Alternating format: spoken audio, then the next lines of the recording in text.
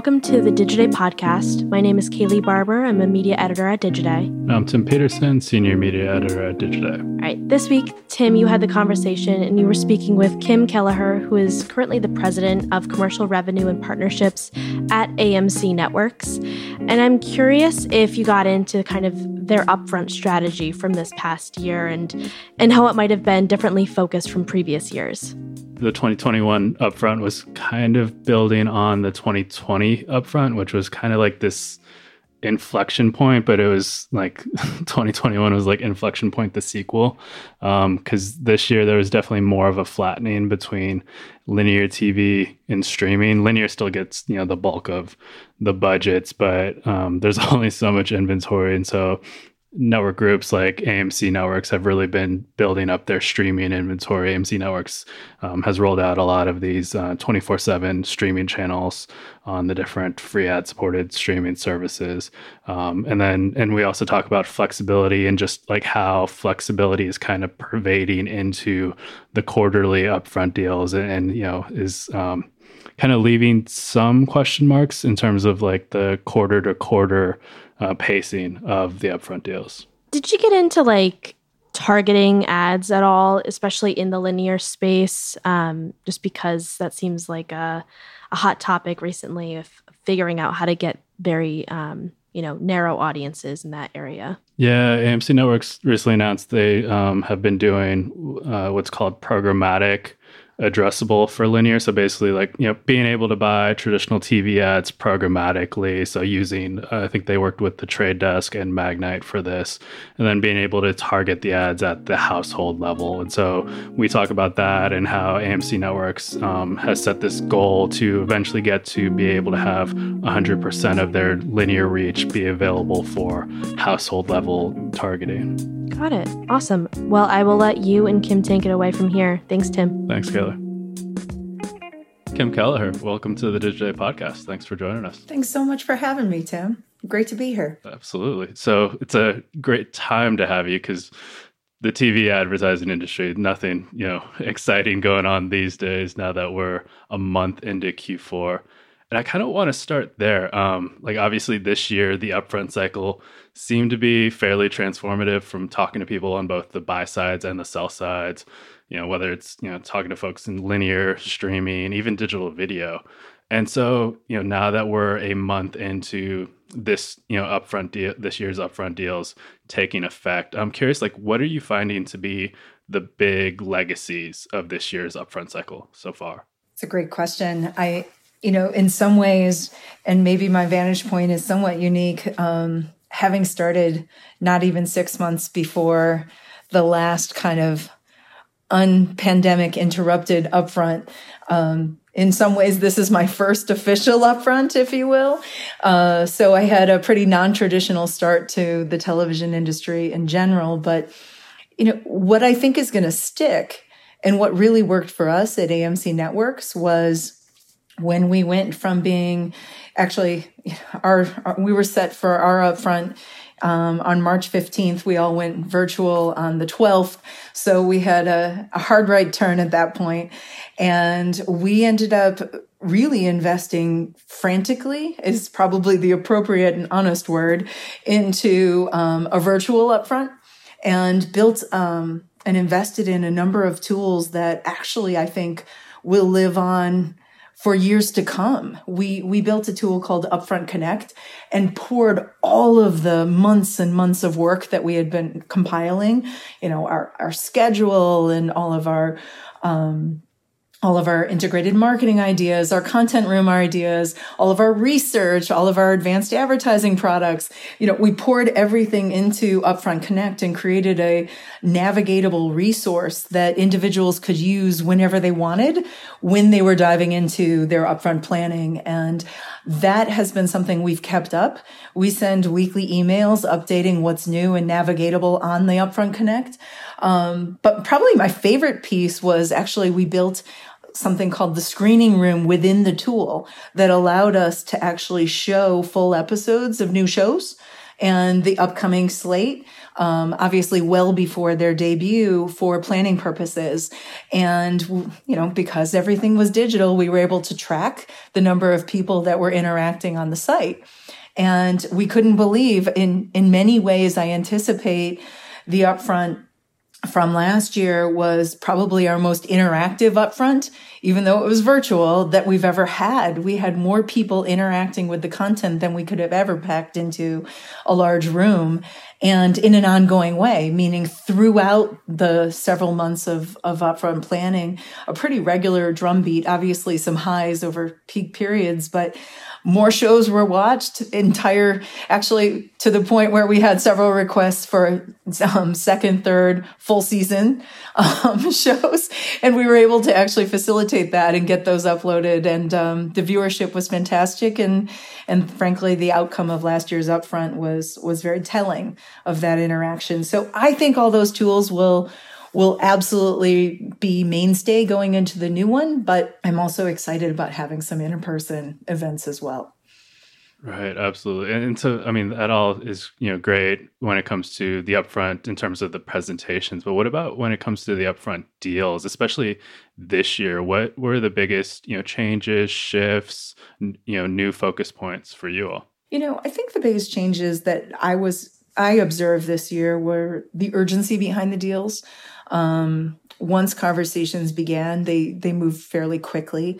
I think that there were concerns, and rightfully so, around available inventory and making sure that the holding companies could give their clients access to what they needed for their planning purposes. So we felt a lot of urgency. We were able to pace to that. Because of the tools, but also because of all of the internal planning we had done. I anticipate that to be part of this year's cycle as well. We're having earlier conversations. I actually think maybe it's because I come from digital media and publishing, which were always on mediums, that television is starting to feel a lot more like the always on world that I came from. So we're having conversations already about next year. About next year? Oh, sure. Really? Preemptive, yes, and certainly not negotiating, but having planning conversations, because I think there's a level of thoughtfulness that needs to go into the media mix and the distributions you're going to choose to tell and market your stories with. And it's never too soon to start. What are you hearing in those conversations at this point? I think we're hearing a lot of things. We're hearing that that people appreciate the fact that we still have places for marketers to put their advertisements. We're still very committed to, and you and I've talked about this in the past, but we're very committed to our viewers first philosophy, which is putting our content in as many places as we possibly can to serve our fan bases and our franchise fan bases, our viewers. And we look for ad-supported outlets.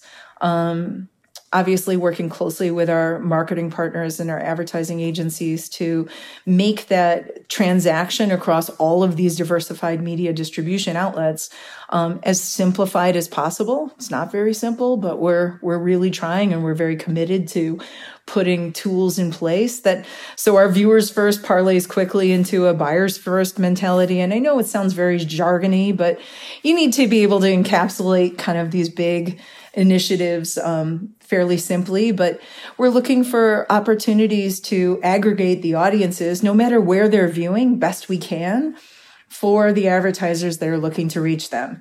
It's fairly simple, not the easiest to do in today's world.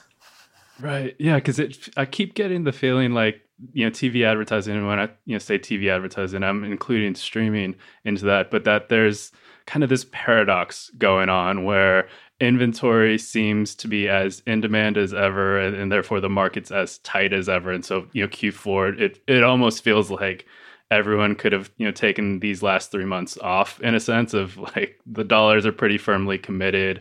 I don't expect many people are looking to get out of, their commitments. On the other hand, flexibility was the big buzzword in 2020, continued to be in 2021. And, we also have the shifts when it comes to viewership, and all of the networks, AMC Networks included, really building up their streaming inventory. And then on the advertiser side of things, a lot of advertisers are dealing with supply chain issues right now, which is, coloring their Q4 strategies and just, when do they want to be in market? How long do they want to be in market? So how is that playing out from your perspective? Like, what are you seeing when it comes to this, balance of what would seem to be polar opposite conditions? Yeah. Well, I think you encapsulated that very well. I really do. On the supply chain issue specifically, we're seeing very few sectors untouched by supply chain issues. And we are working with a number of partners as they try to predict something that's fairly unpredictable. It's not just chips and parts anymore. It's labor shortages and distribution challenges. I think we're all reading similar articles. There's not enough truck drivers. There's not enough shippers. There's not enough, it's going to impact, and it is already impacting every sector. I think that it's interesting. Flexibility has definitely been the word du jour for the last couple years. And I think rightfully so.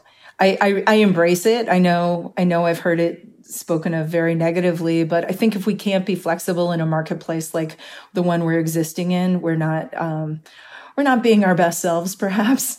I think it's really important to recognize these marketers are trying to serve their constituents best they can. And if there's a shipping lag, there's nothing they can do. So forcing them into a situation where they're marketing something that's not on the shelves is just not the business we're in.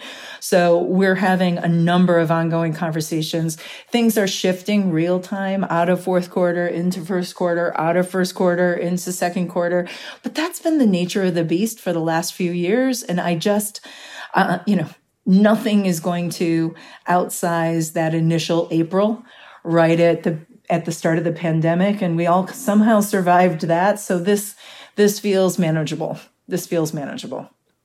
And with that, like to your point, those shifts, from one quarter to the next, not necessarily all that new, but definitely becoming more prevalent. And it makes me wonder, like, how will the upfront deal structure change? Because, historically it's been, yes, there were annual commitments, but they were kind of parceled out on a quarterly basis, and the terms in terms of, cancellation options and other things changed on a quarterly basis. And does it make sense to keep with that being the structure moving forward, or is there a reason to be changing things up? Well, at the end of the day, Tim, I feel like everyone has a choice. They can participate in the upfront, or they can participate in scatter. They can do what they think is best for their business needs. At the end of the day, the upfront advertisers are securing price and inventory and the flexibility they negotiate. And based on this last upfront, it looks like demand for that is still very, very high. And that could very well be, and likely is tied to the uncertainty around avails and inventory overall. But I see the upfront staying relevant for at least a few more years, frankly, until there's a better opportunity to meet kind of their needs on the marketing side of things. And television still works; it's a mainstay of their plans, and I see these conversations continuing. Yeah, because this feels like another arena in which there's a paradox of, on the advertiser side, they want that flexibility to, if something happens, things change on their end, or things change in, the broader world, to be able to shift their money around. On the same time, they want that security of knowing they're going to be able to reach their audience and a large number of, the people in their audience. Similarly, on the network side, you want the security of having that revenue committed and knowing the money is going to be coming in so you can cover your own costs, because TV programming, The Walking Dead, not a cheap show to produce. On the other hand, fluidity is becoming really important, especially for the networks, as you all are managing the shift from linear being the focus of the business to, in the future, it's going to be streaming. And how do you get to that point in a way where economically it's manageable to make that migration? So when it comes to that flexibility or the fluidity, how are you getting advertisers to be buying your streaming inventory? Because as much as it seems like they recognize that there is a lot of audience in streaming that's growing, that will be the future, they also are very much, they like linear TV. They like, having that historical baseline. They also like the pricing when it comes to linear TV. Absolutely. I think you're touching on several themes there that are worth talking about. I've seen the barriers to those conversations really lift over the last 2 years. When I first started, I was surprised. And being candid, AMC Networks had not pushed incredibly hard towards fluidity. It's obviously become more and more important as our audiences diversify, as our audiences are watching on more and more platforms. What we're really selling is follow those audiences to where they're consuming and buy against those audiences wherever they are. We'll make it as seamless as possible to stitch all of those audiences together for you, but follow them. And I have to say that conversation has gotten more direct and I'm not going to say easier, but I can't think of another word right now, with each passing month, because I do think at the end of the day, the advertisers are buying oftentimes either scale or scale in association to contextual relevance or quality content, and they need to follow that wherever it actually goes. What's interesting, and I haven't heard people talking about quite so much, is one of the real value propositions of cable and watching tune-in television or buying tune-in television is the notion of consecutive viewership or synchronous viewership. And you still have this opportunity with The Walking Dead, for example, on a Sunday night, where you're having hundreds of thousands of people. Maybe it wasn't the millions of the heyday, but it's hundreds of thousands of people all watching the same content, the same show, the same kind of creative arcs at the same time. They're all on social media talking about it at the same time. They all jump to Reddit at the end of the show and keep talking about it. And there's something incredibly special about that while I know some streamers are trying to generate that kind of audience engagement with a weekly release or cadence of programming, that is mainstay to cable. And we're still seeing that relevance count for advertisers who are interested in, in The Walking Dead's case, that Monday morning water cooler conversation that they still want to be associated with. We see it after The Walking Dead. We also see it after the Love After Lockup franchise on WeTV on Friday nights. Like that is a huge social trender for us. It explodes on Twitter on Friday nights. Everyone's talking about it. And while we're only talking about a few 100,000 people, they more than outpunch their weight socially. And everyone's talking about the character developments and what's happened to who. And can you believe she said that? It's exciting. And I feel like in this appointment television, you definitely lose that. So I feel like it's still very much part of, it depends on obviously your objectives as a marketer, but that's still incredibly important. And I see most of the conversations we're having, people still seeking that. We're going to take a quick break to hear from our sponsor, and we'll be right back.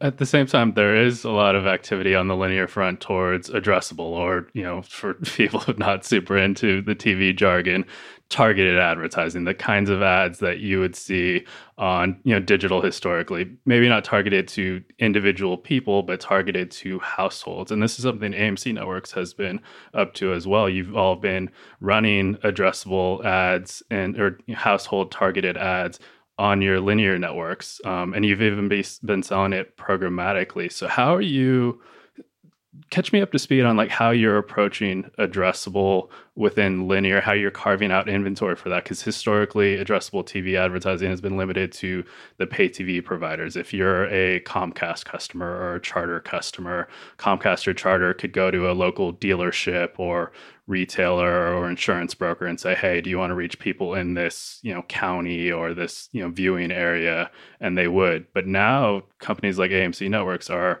enabling advertisers to target at the household level on the national TV ad load. Yeah, we love this space, and I've really partnered with our head of advanced and digital, Evan Adelman over here, to use our size as an advantage in the space. Meaning, we are aggressively working to knit our footprint together, working with our MVPD partners on addressability, which is Comcast, Charter, and Cox, and their unaddressable pilot. We were first to sign on there and dove into that, which is actually a fairly sizable footprint. We were able to quickly connect our VOD and CTV inventory to that footprint.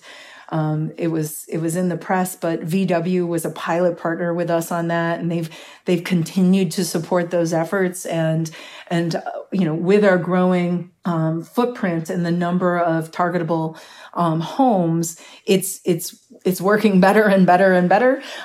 So we're really excited about what we're seeing on the early side of that. In addition, we recently did a program. We did a test where we were allowing programmatic access to linear television. This is a very big deal. We did this against the Vizio footprint. So obviously it's not a huge footprint, but it is absolutely a reliable sample size. And again, that test and buyers were able to, we partnered with 3 small companies. They were able to target programmatically into our linear footprint. All of this is, without getting too technical, wrought with can't do that, too many challenges, legacy relationship deals, and a number of different hurdles we've had to leap. So initially, we were overlaying promos, because that was controllable inventory. So we could run addressable units and overlay against our own house promos without interrupting any other advertiser's overall footprint. I think that is viable, but obviously that promo inventory works hard for us, and that's important, and we don't want to eat too much of that. I do think there's an opportunity to start looking at DR advertising and overlaying DR. And then I also think there's an opportunity for advertisers that are large enough and making enough creatives to overlay against themselves. So imagine a world where there's a base creative and then a household targeted creative, very specific to what that marketer's kind of demographic needs are on top of it. So you've got your branding and awareness, and then you've got your targeted on top of it. Obviously, that's for the big guys who want national and targeted at the same time, but that's more advertisers than people think. We're up for everything, and we're constantly in market talking to advertisers and marketing partners that are up for everything too. So we will try anything. And I have to say, there's been more success than failure. So we feel like we're onto something, and we're not going to stop until we stitch all of this together. And you're getting at one of the things that has interested me most when it comes to the rollout of addressable beyond kind of that local pod of 2 minutes per hour typically.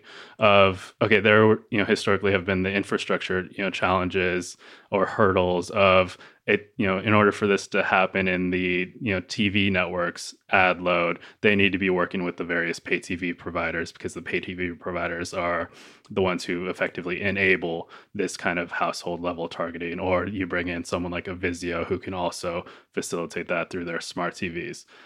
But then, like going back to what we were talking about earlier, the linear TV market is pretty tight. There's only so much inventory to go around. So even if you have the capabilities to be able to do this kind of targeting, okay, where are you going to find the ads? And you mentioned AMC Networks, started out by doing it where, okay, we have our promos and we can just overlay that on that. And that's very low risk, when it comes to, either for the AMC side or the advertiser side, because obviously you all don't want to ruin your relationships with other advertisers if they're getting preempted. But you mentioned you're looking at, direct response advertisers as another opportunity because I guess those advertisers, the way that they're paying for these ads, they don't necessarily care if they're getting preempted because they're paying based on performance. That's right. And they're non-guaranteed. And yes, there's a bit more flexibility. Obviously, we would be very transparent with anyone if we were going to try this in that realm. But again, depending on the pricing, there are a lot of direct response advertisers that would be willing to trade some price for potentially a 85% of the 100% they're non-guaranteed against, or 90%. Because remember, if you're talking about something targeted, the number of households you need to reach is usually relatively small. It's targeted for a reason. Otherwise, why wouldn't you just buy national, or a large regional at the local level, or whatever the case may be? So I think that I can understand why there's anticipation, and I've heard anticipation and concern in some people's voices about as we continue to make headway into this space. But I think if everyone's honest and open, this is a really important thing for us to crack in our yield management strategy. We need to figure this out. It super serves the opportunity for marketers to show that not only is television an incredible brand and awareness vehicle at scale, efficient scale, it's also it's a solid contender and competitor for the targeted, frankly, more premium advertising that is currently happening around us.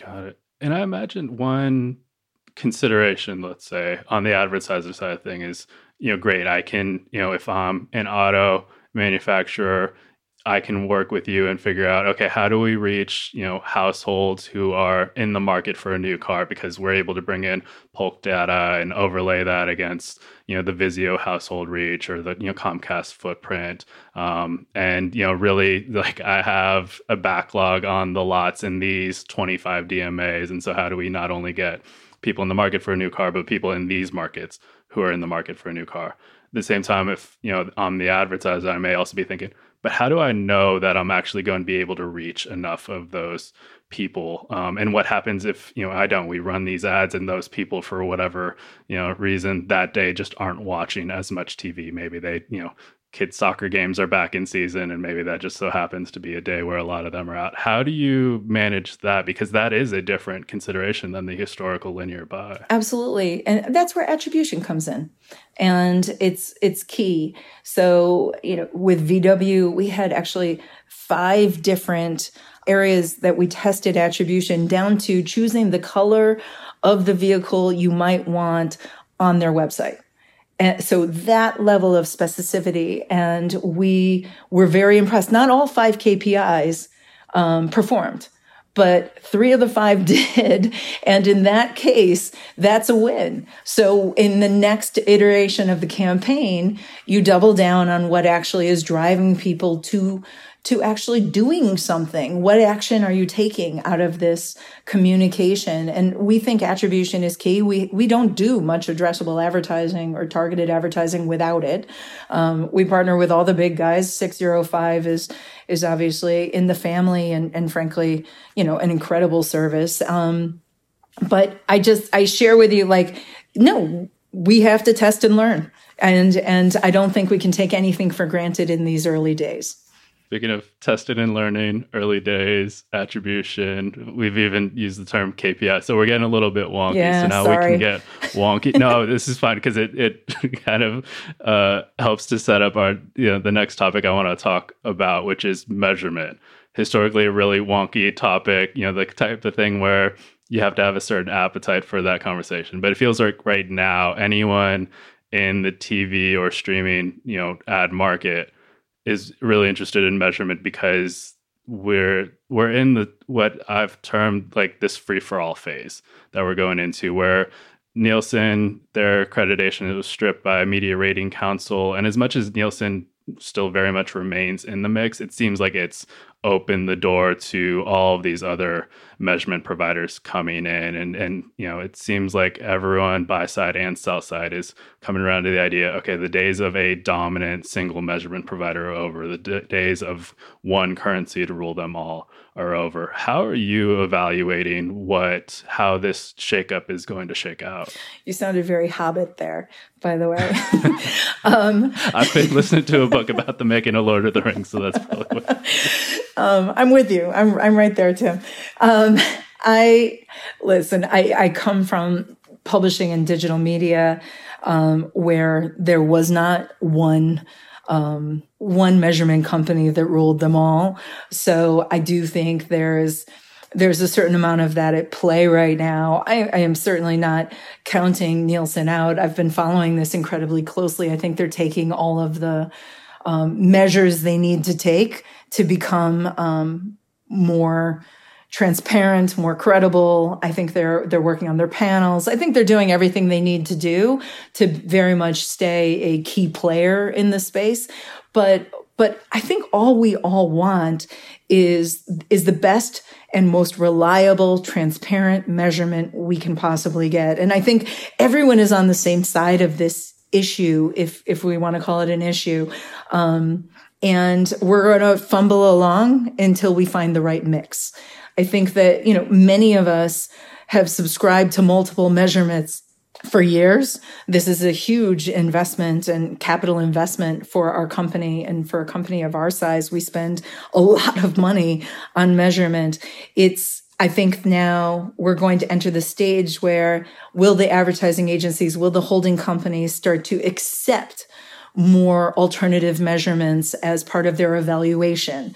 Or will they still, for the foreseeable future, use Nielsen as the primary? That's going to be the key. I feel like many media companies are ready to go on this front, and we have a lot of information that we would love to have looked at as a whole for consideration. But I think that we all want the same thing here. So we want measurement to catch up with the innovation we're seeing on every front. And I think we're well on our way after kind of the last several months of the right amount of pressure to get it there.